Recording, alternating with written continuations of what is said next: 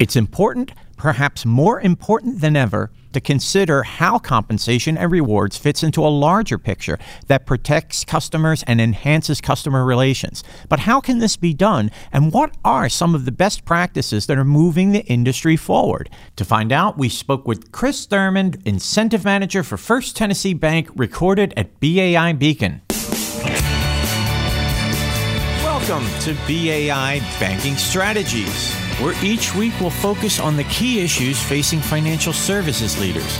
We'll bring you objective opinions and actionable insights that'll help you power smart decisions. I'm your host, Lou Carlozo, the managing editor of BAI. Come on in. Thanks again for tuning into the podcast. It is wonderful to have you here with us. And today we have Chris Thurmond, the Incentive Manager for First Tennessee Bank, and he's based in Nashville. Chris has been responsible for sales compensation programs over the last 5 years, which includes incentive plan and reward recognition strategy. Chris is also responsible for performance management processes for roles that fall within the bank network and analytics to illustrate individual branch and market performance. And Chris, great to have you here on the program today. Thank you. My pleasure. So what a challenging role, incentive manager. What is it about your role that gets you really excited and going in the morning, that really drives the passion for what you do? Well, I think that's a good question. What I like about my role is it's fairly diverse. You wouldn't anticipate a role like this being diverse, but in my mind it is, and a couple of reasons for it. There's a heavy analytical component to it. So, of course, you're dealing with budgets, you're dealing with individual payouts, but you also link to strategy. That's a big component that gets me very excited. So you get a good understanding. It's important to have a good understanding of where you want to go from an organizational perspective. You communicate with lots of different groups as well. You've got communication strategy around the branch network, which of course falls underneath the responsibility of who I incent.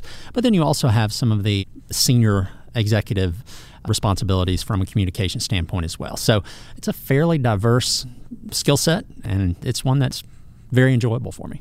In addition to a diverse skill set, there's also a diverse number of needs that go into sales.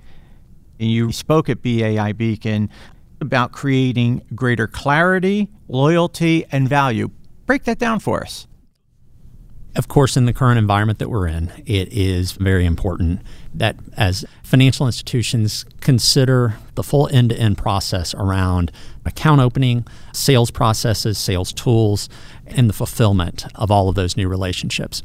And so it's really made banks hone in on what's important there. And I guess what I mean is you can't just think about the sales process as being a unit or a widget. Clearly, you're onboarding a new relationship, which is important to all financial institutions, but you need to do so the right way. You need to make sure that everything correlates with one another and connects with one another. Incentive plans need to drive the right behavior. You need to make sure that they don't encourage the wrong behavior.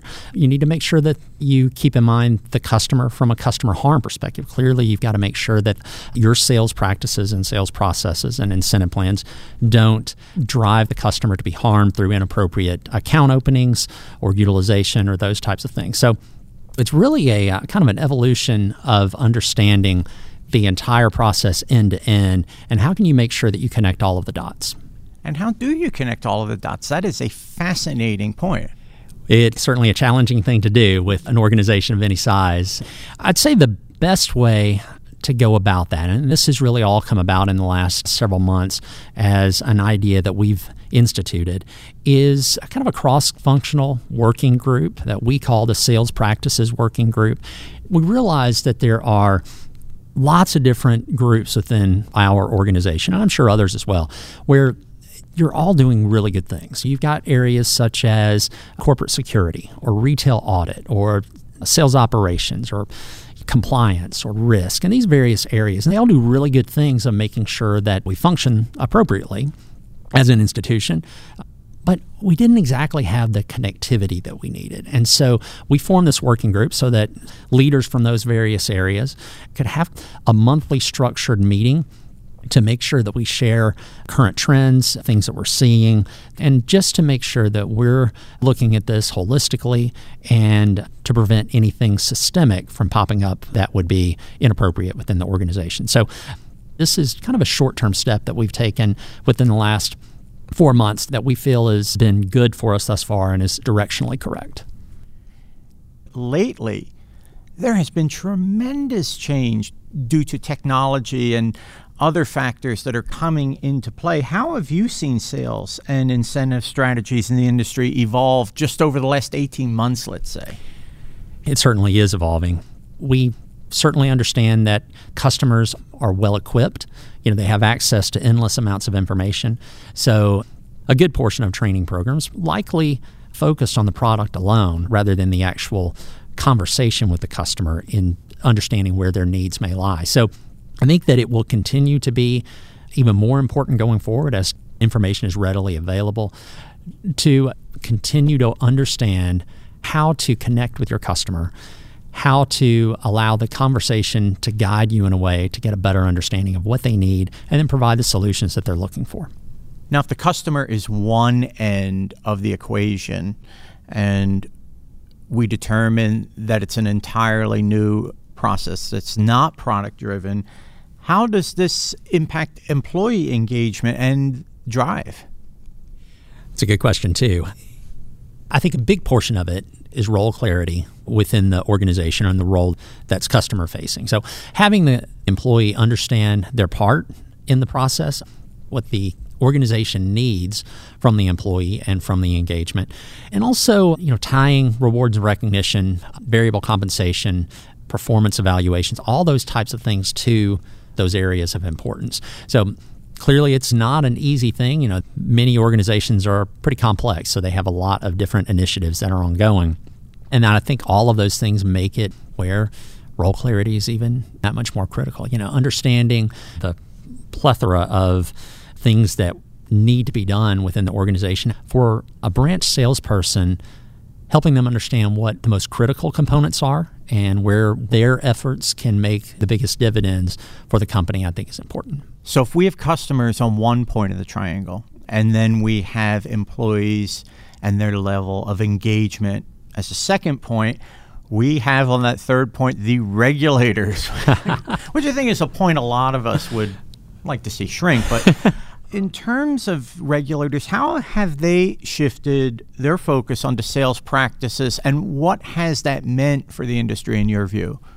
I would say the shift has been fast and significant towards a focus on sales practices. It's certainly been a hot topic over the last 12 months. There's always positives that come out from anything that's kind of regulatory. It's made financial institutions really take a hard look at what they do, and the likelihood is they really found that they're in good shape, whether it's their culture is strong or their processes are strong, those kinds of things. And so that's how I see organizations responding going forward is how can you fine-tune what you do, in particular if you feel good about your overall situation, to make it better, to make it stronger, and ensure that you stay in the direction that you're going. That is a platinum question. When you look ahead to that near term and the efforts you're making, how are you fine-tuning? What's the goal right now? You are very full of good questions today. I would say that we are doing our best as an organization to understand what drives the relationship. So if you think about it from a customer perspective, what are the things that are important so that we can meet customers' needs, grow relationships, and understand the markets that we serve, understand where our opportunities lie in the markets we serve and where we have the ability to fill needs. So I think in looking at strategy and where we pursue opportunities, how we react both from a regulatory perspective or just from a competitive perspective, I'd say that we're looking more towards analytics than we have in the past. It's not that analytics haven't been important or leveraged, but I would just say the need for data and the ability to understand what the data is telling us and how we can adjust and react based upon that analysis will continue to heavily influence the direction we take strategically.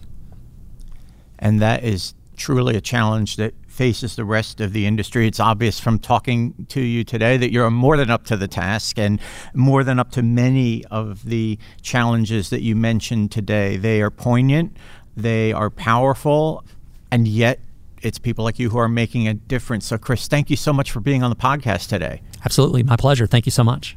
Chris Thurman is the incentive manager for First Tennessee Bank, and he's based in Nashville. Be sure to look for Chris on LinkedIn. And here are 3 key takeaways from today's podcast. Number 1, customer perspective matters. And in light of that, you can't just think about sales as a unit or a widget. Incentive plans for your employees drive the right behavior and keep the customer in mind, while making sure that your behavior is holistic and looks at their long-term needs and goals. Number 2, understand that in today's digital age, customers are well equipped and have access to vast amounts of information. The focus is shifting from the product to the conversation, and the conversation matters more than ever. Technology can play a role in understanding of the customer and what their needs and goals are. So make sure to use a great balance of the technology and the information that you gather and the customer conversation as it progresses.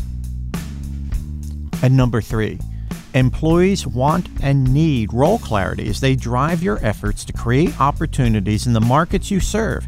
Know how to guide them directly so they understand their part, their importance, and how compensation and recognition will reward their best efforts.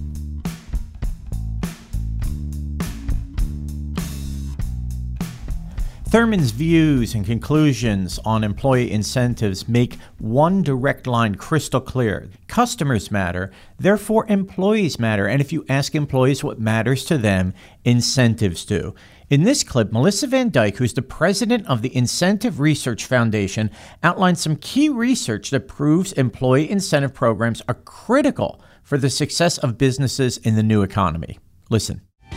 The top performing businesses in the new economy, and I mean that statistically, so the top 20% of businesses, and that is calibrated by year-over-year sales growth as well as customer retention. Those organizations were significantly more likely to use non-cash reward and recognition as a part of their human resources toolkit. Those organizations that did use non-cash reward and recognition, interestingly, had 3 times the year-over-year sales revenue increases compared to those that did not.